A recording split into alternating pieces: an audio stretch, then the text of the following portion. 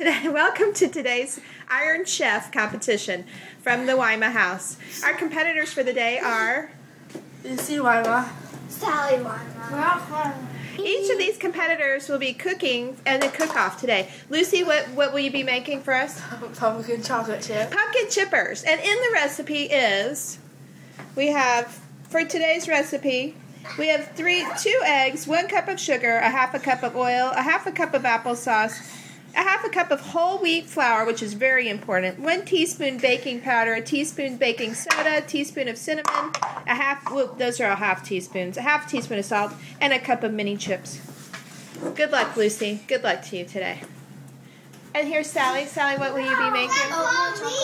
Oatmeal chocolate chip cookies. Can you tell us what's in your recipe? 3/4 sticks of soft butter, 1 egg, half teaspoon of vanilla, a half cup of sugar, a half cup of brown sugar, a cup of flour, a half teaspoon baking soda, half baking powder, salt, chocolate chips, and you'll be cooking it on this pan. Sally, how do you feel? Good. You think you're going to win? Yes. I'm going to win. And what is your name? Brock. Brock, and what will you be making today in the Iron Chef contest? Brownies. And here it is, ladies and gentlemen, the secret brownie recipe. It doesn't involve that Pringle package. It's 2 sticks of melted butter, 4 eggs, a teaspoon of vanilla, 2 cups of sugar, a half a cup of cocoa, 1 3/4 cup of flour, and a half a teaspoon of salt, and a little kid. All right, people, let the competition begin. You have 25 minutes while I talk to these ladies, these nice ladies, about the book of Isaiah. At the end of the 25 minutes, we will judge your product and we will have a winner. And in the Weima House, we will have the Weima Iron Chef. Begin.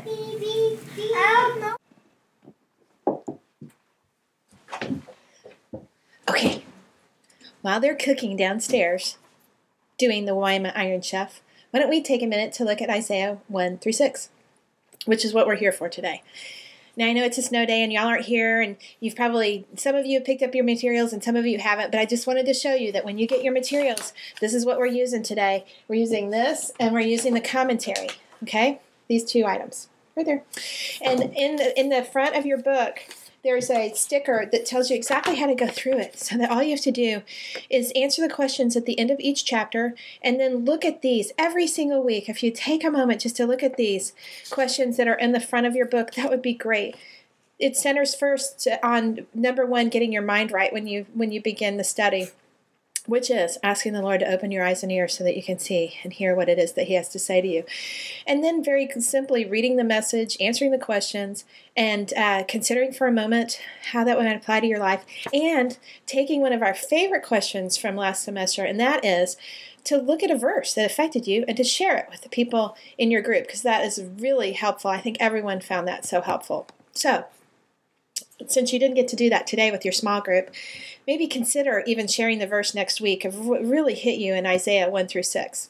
So before we begin, let's ask the Lord to open our eyes and ears, which we do, Lord God. Just ask that you'll open our eyes and our ears to your word today. Show us yourself so that we can grow in knowing you, and thus hopefully grow in our ability to be able to serve you. In Jesus' name, amen. When we look at a big chunk of Scripture like we'll be doing every week, it's great to put it into context so that you can get an idea of where you are, and it might help you be able to apply it to yourself. And it takes it just a little extra. So what we're going to do today is consider the context, the 5 W's, the who, what, when, where, and why. And then we will look at another special letter at the end, which is H, which is what this talk is about. And it's a little lesson in the big H. So let's look at the who. Who is this that's a part of this book that we're studying? We have the who is the author. Well, the author is Isaiah, who is one of 4 major prophets that the Lord used to share what was going to happen to his people. And we have the audience. Who is he speaking with? It's clear in chapter 1 and verse 1, where Isaiah tells us that he is talking to Jerusalem, the city of Jerusalem, and the kingdom of Judah. That's really who his message is to.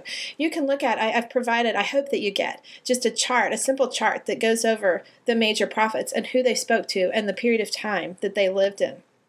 Isaiah was one that it's a longer book, and like Lucina said last week, we are gonna kind of buzz through it. But in that buzzing through, you will get to see the picture of exactly what God is dealing with, and it's really the story that began that started at the beginning of time, and it's a story about a people that were created by a loving God who chose to rebel against him, who chose to be self-centered and selfish and arrogant, who chose their way over his way, and in doing so, they separated themselves from him. And it's a story of the Creator who loved his creation so that he pursued them to the point of self-sacrifice so that he could be with them. And the wrestling of dealing with a just God trying to bring back into his presence an unjust people. So that's who the who is, okay? We will also look at the what and the when and the where. The when, the dates of this book are from 740 to 680 BC. And the where is in Judah and Jerusalem during the times of Kings Uzziah, Jotham, Ahaz, and Hezekiah. You can look back at the end of Kings and at the end of Chronicles, Second Kings and Second Chronicles, to get a great picture of these kingdoms within which Isaiah lived. Isaiah was a man of God. During that time, which Lucina shared with last week, the Lord used prophets to share his words. And so that's where Isaiah found himself, in the middle of sharing this great and very ominous message that was coming to these people. One thing that we can't forget as we read this, there's one other who that's involved, and that's us. Because whether we like it or not, we're right smack dab in the middle of those rebellious people. So as we go through and we'll see nation after nation being rebuked, let's not forget that we're right there in the middle of exactly what those people are doing. And that we too are the ones that the Lord seeks after and relentlessly pursues because his love is so great for us. This is one thing too is to note that as Isaiah stood there, he knew exactly who his redemption was, and that was Jesus Christ. John very clearly in his gospel shares with us some of the words that Isaiah spoke. In chapter 12 of John, he says, "For this reason they could not believe, because as Isaiah says in chapter 6, he has blinded," meaning God, "he has blinded their eyes and hardened their hearts, so that they can neither see with their eyes, nor understand with their hearts, nor turn where he would heal them." And it's important for us to know that this is who God is speaking to, which is a lot of us too. And right after that, John, in an interesting way, shares this little fact. Isaiah said this because, quote, "he saw Jesus' glory and spoke about him."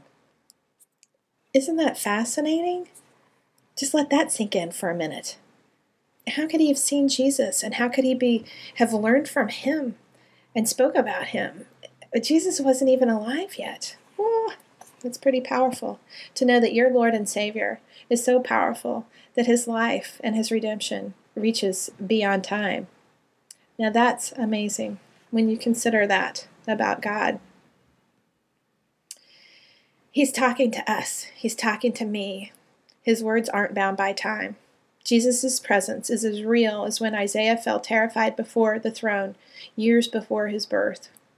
Let's rest in that for a moment as we consider around us the craziness of the world, the things that we like to get caught up in, whether it's those things that I tend to grapple with, whether my child is doing well enough in school, whether they're getting to participate in as many things as I would like to participate in, go on trips, drive whatever car, be in whatever preschool, all those things that we let the world just swirl around us and whirl and consume our thoughts. That's where we need to rest for a minute and think about, what is consuming my thoughts?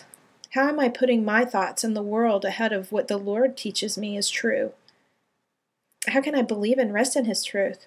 How can I understand him and know him so that I can really grasp what it is and rest in him instead of letting it be something that is about me? Even as I read scripture, to be careful when I'm reading scripture, not to be reading it as a book telling me what to do and not to do, but maybe potentially for a second, letting me see who God is. One thing that's very interesting in this book of Isaiah that you will find many, many times is that God himself is speaking. maybe even take some time to underline those the spots where you find God actually speaking and speaking about himself. And it will help you grow in knowledge of who he is, so that when you hit those bumps in life and you wonder, what does it mean to trust in him? What does it mean to pray without anxiety and to feel the peace which passes all understanding? How does that work? It works because the peace that passes all understanding comes in knowing him. And right here in this book, you get ample opportunity to hear from his mouth exactly what he's talking about. Okay? So look grammatically, look and see where the quotes begin and where the quotes end. Chapter 1, let's go to the what. What is Isaiah talking to? He's describing to us a sinful nation. Okay? He begins with, in chapter 1, hear me, you heavens, listen earth, for the Lord has spoken. I reared children and brought them up, but they have rebelled against me.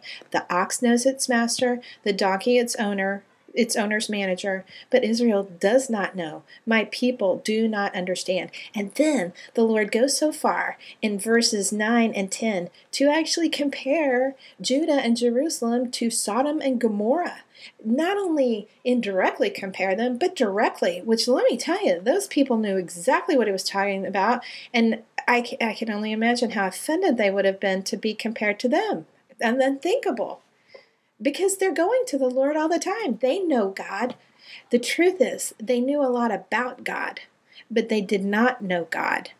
God goes on to tell them in verse 11, the multitude of your sacrifices, what are they to me, says the Lord? I have more than enough of burnt offerings, of rams and fattened animals. I have no pleasure in the bulls and lambs and goats. When you come to appear before me, who has asked you, this trampling of my courts? Stop bringing meaningless offerings.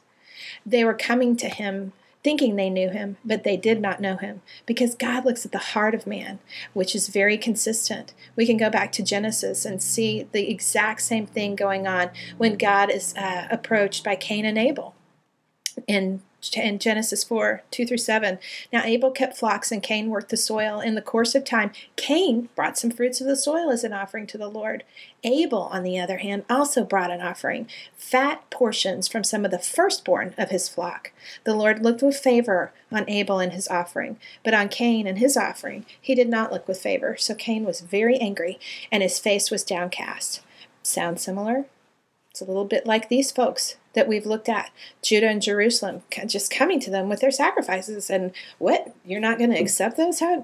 What does that mean? It shouldn't be right, as Cain is angry and downcast. And the Lord said to Cain, why are you angry? Why is your face downcast? If you do what is right, will you not be accepted?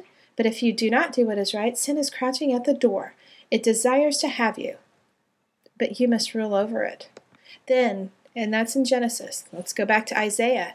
And the Lord encourages these people in Jerusalem and Judah the exact same way. He says in verse 18, learn to do right, seek justice, defend the oppressed, take up the cause of the fatherless, plead the case of the widow. And then he says to them, and this is so beautiful, come now, let us reason together. He never asks us to do it alone, ever, says the Lord. Says the Lord, come, let us reason together. Though your sins are like scarlet, they shall be as white as snow. Though they are as red as crimson, they shall be like wool. What an incredible promise. And then he follows it up with really the key. If you are willing and obedient, you will eat the best from the land. Think about that as you approach your time with the Lord. Am I willing? Am I available? Is there margin in my schedule to be available? Am I obedient? Or am I following what I want? Or am I putting the Lord's desires ahead of my own? The New Testament, we see the same thing. Jesus more than once said the exact same words to the Pharisees. Even in Matthew, he said, now then, you Pharisees, clean the outside of the cup and the dish. You look great on the outside, but inside you are full of greed and wickedness. You foolish people. Did not the one who made the outside also make the inside? He knows very well exactly what's going on. In Isaiah 2, we see it continue in Isaiah 3 as Isaiah moves on from sharing God's exact words to sharing what he's seeing, and it's overwhelming to see what these people are doing. It's and the destruction, what's coming, is overwhelming to him. He shares with them. See, now the Lord Almighty is about to take from Jerusalem and Judah both supply and support, all supplies of food and supplies of water. And it's going to hit everybody. The hero, the warrior, the judge, the prophet, the diviner, the elder, the captain of 50, the person of rank, the counselor, the skilled worker, the clever enchanter. Youths oppress my people. Women rule over them. And the leaders, the teachers are leading you astray. They turn you from the path. Okay? It's one thing that we need to know about God is that he is just. We learn of that in verse 16 of chapter 5. But the Lord Almighty will be exalted by his justice, and the holy God will be proved by his righteous acts. And there, ladies, is the conundrum. You have a just God who can be nothing but just. In his presence, he can have no sin, and yet he desires these people to be in his presence because he created them and he loved them. He created you, he created me, and he desires us to be in his presence, and yet we can't do that because he is a just God and he can't contradict himself.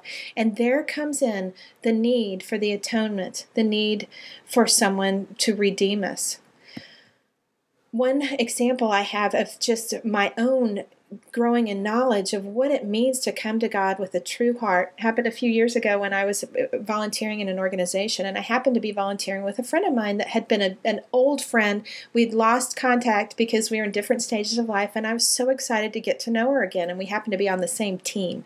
And I noticed about the same time every week, I was getting a phone call from her, and I was so excited to get to talk to her again, but we just weren't going. There wasn't a whole lot of talking. It just sort of didn't go very far. And then I realized that it really was about the same time every week, and that the questions were just kind of rote questions. And it dawned on me that the only reason why she was calling me was because she had to. It was part of her role in this organization.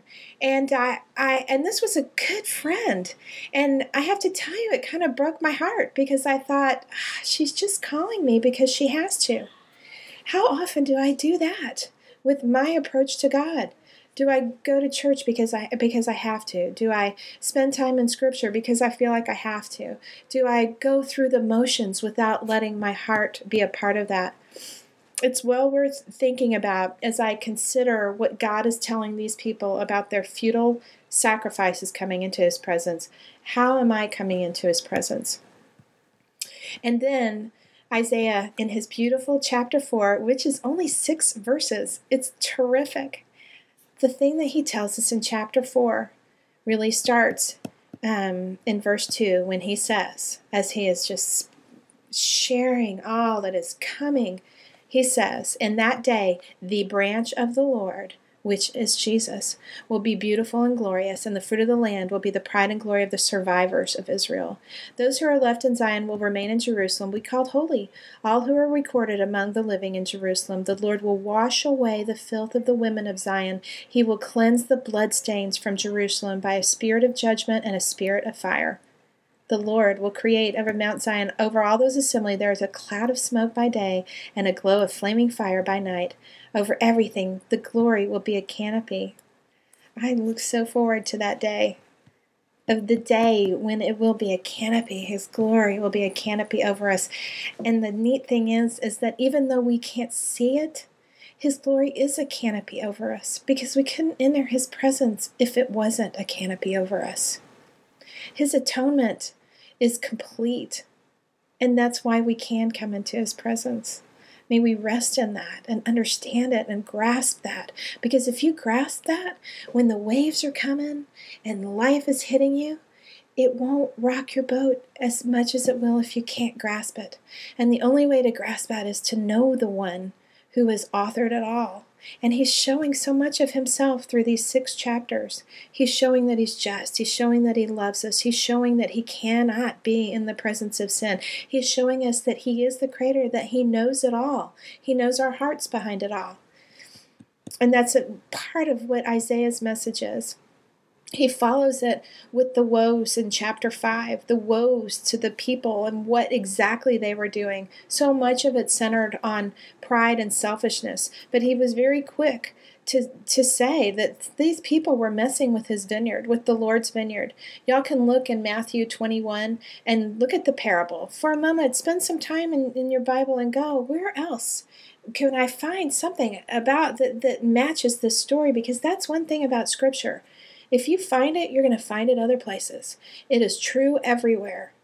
And that's beautiful, because Matthew had not even been imagined to be able to talk about what he talked about, or Luke, or John, or Mark, and yet they all work together. They tell the same story, because God's story is the same from the very beginning in Genesis to the end in Revelation. It is the story of his love for us.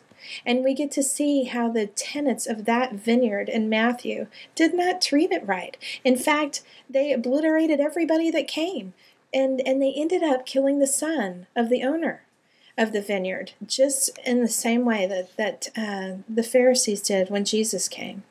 And Isaiah is very clear to say, woe to those who mess with the Lord's vineyard. And woe, there's 6 groups of people that are woed in this chapter. Woe to those who add house to house and join field to field till no space is left and you live alone in the land. That could speak a lot to us that think that it's about acquiring things that is important. It isn't.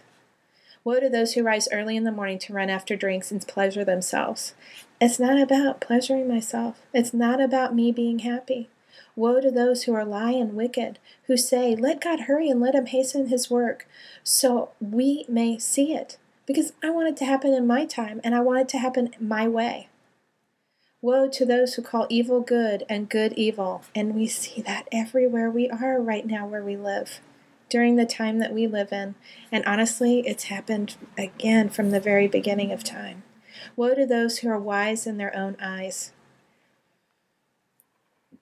lest we be that way. Woe to those who are drunk and corrupt.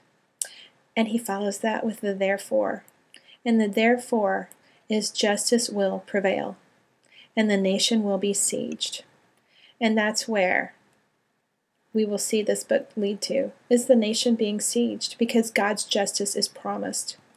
Chapter 6 is so interesting. Chapter 6 normally in books would be chapter 1, because chapter 6 introduces the author. Isaiah was so overcome that with the word that had been shared with him, he's sharing that first, and it's like, oh yeah, over here I am. And chapter 6 has several H's in it, one of which is hope. Hope, which is what the chapter ends with. But as and this is after the justice has been proclaimed, but as the terebinth and the oak leave stumps, which are trees, when they are cut down, so the holy seed will be the stump in the land. He doesn't leave us without hope.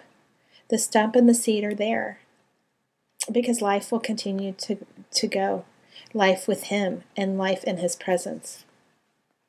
There's the big H. And you might ask, what might be the big H? Well, the big H is humility, which our author has a big dose of. As you can see even in the placement of describing who the author is, you can see as he describes himself in the presence of the throne of the Lord. He is very humble. As he stands in front of that throne, woe to me, I cried. I am ruined, for I am a man of unclean lips, and I live among a people of unclean lips, and my eyes have seen the Lord. He knows his end, his doom is there because he's in the presence of the Lord. Clearly, he knows where he stands with God, and he's humble before the Lord. The definition of humility really is centered on thinking less of ourselves. Not thinking less about ourselves, not thinking less of ourselves, but thinking about ourselves less. As we think about ourselves less, we open our mind and provide the availability to think about others and to consider God, which is what Isaiah did. There's the H is coming, whether you buy into it or not. The Lord is clear about that in chapter 2. The eyes of the arrogant will be humbled, and human pride brought low. The Lord alone will be exalted in that day. The Lord Almighty has a day in store for the proud and the lofty, for all that they're exalted, and they will be brought low. But the question is, how do we do it? he says to us in chapter 2, stop trusting in human beings, but who have but a breath in their nostrils. Why hold them in this team? Why put what the world thinks ahead of what God thinks? Stop trusting in all of that. Instead, like Isaiah, when the question is asked, who am I going to send? Be the one standing there saying, here am I, send me. Remember at the beginning we learned about being willing and obedient? Here we go. This is what Isaiah did. And then there's the beauty after that, because you might think, how could I do that? I'm not good at those things. We see that throughout Scripture. Moses, first thing he said, I can't do that, and I can't speak. Did God leave anybody alone? Has he ever once said, go do this, I'll see you on the other side? Never. He always says, I will go with you. In Luke 21:15, we see specifically, for I will give you words and wisdom that none of your adversaries will be able to resist or contradict. Jesus told his disciples as they faced the duty of going out and doing what he had called them to do, he said, but when they arrest you, don't worry about what to say or how to say it. At that time you will be given what to say, for it will not be you speaking, but the Spirit of your Father speaking through you. You don't ever have to do it alone. So, what can we do? We can spend our time when you come before him in this study. Empty yourself. Be obedient. Be willing. Be available. Do it every day. Don't do it because you have to, like these group did, offering sacrifices that were just surface. Go because you want to. Go and ask him, show me yourself. Please, show me yourself. So that you won't do what he tells us not to do, and that is to trust in man. Because they just have breath in their nostrils. Who was the one that breathed in their nostrils to begin with to give them life? That's who we should consider. And that's what I hope we all do as we enter this book of Isaiah, that we will learn about God, that we learn about his story, that we'll learn about his love for us, that we'll learn about his justice, about his truth, about his unwavering approach to us and to life, so that when I get into those rough waters, I won't be tempted to be trusting in man, but I'll run to the safety and the very firm and solid foundation, who is God and God alone. Let's pray. We do ask, Lord, that you will just pierce our hearts and that you will help us grow in knowledge of you so that we can serve you. In Jesus' name, amen. Okay, ladies, let's go downstairs and see how the cooking has gone. Okay, here's Brock with his creation. Brock, can you tell us what you made? Brown. All right, here we go. And here are our judges. What's your name? Okay, and Jack. Jack. Shelly. And me. I don't know if that worked very well. All right, put it down. We're going to do a little taste test. Oh, it's like an L. All right, here we go. Jack, would you like to taste? Take one. Take that one, Jack. Okay, I'm going to taste Shelly. This one's mine. What? Would you like to go on? This one is mine. Mm. Jack, that one's mine. Take Okay. that one. That one. That one's mine. Just let him eat it. I want that one, though. Can I have that one? It's okay, Judge. Okay, what do you think? What do you think about that? Jack? Is that yummy? Mm-hmm. Do you like it? Mm-hmm. The texture is good, Shelly. Positively delicious. Delicious. Well done. I do like it. It's got a nice texture. The balance of flavors That one. is delicious. Nobody tasted that one. Yeah, the frosting looks kind of... So the frosting, I probably wouldn't... Okay, so Brock, we thought it was delicious. The frosting, we maybe could have lived without. But on the whole, delicious. Okay, next person. Not very good. Oh, Get a towel for Jack. here comes Sally. Yes, go get a towel.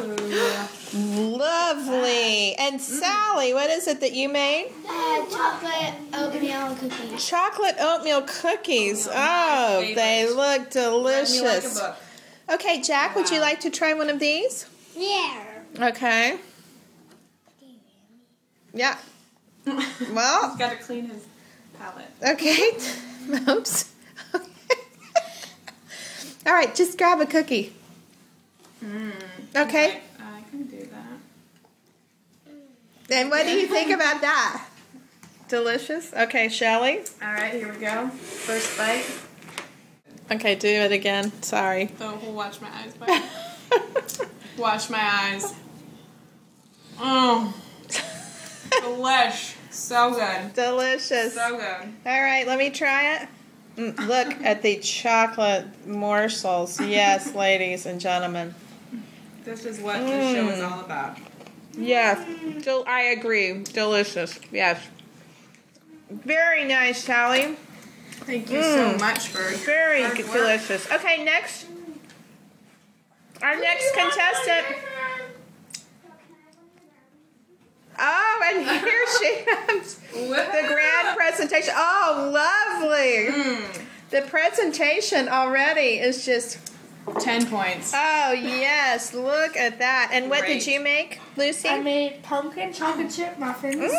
Okay. And I had icing for decorations, which I would prefer not eating. Okay. And did you have any trouble with your recipe? Yes, actually, this crazy lady, I forgot her name, it was like Fairy God Brother. Uh-huh. And she messed up my recipe. Did she forget to have some ingredients? I left 3. Yes, he forgot to Oh, okay. put some ingredients. Shame free, but you overcame. Apparently, you overcame. No, his name was Momther. Oh, Momther. Thank you. Oh, are you done with that? Okay. Well, it's a good thing you're a forgiving chef. Yes, and okay. We shall tell you what we... Here you go, Jack. Try one of these.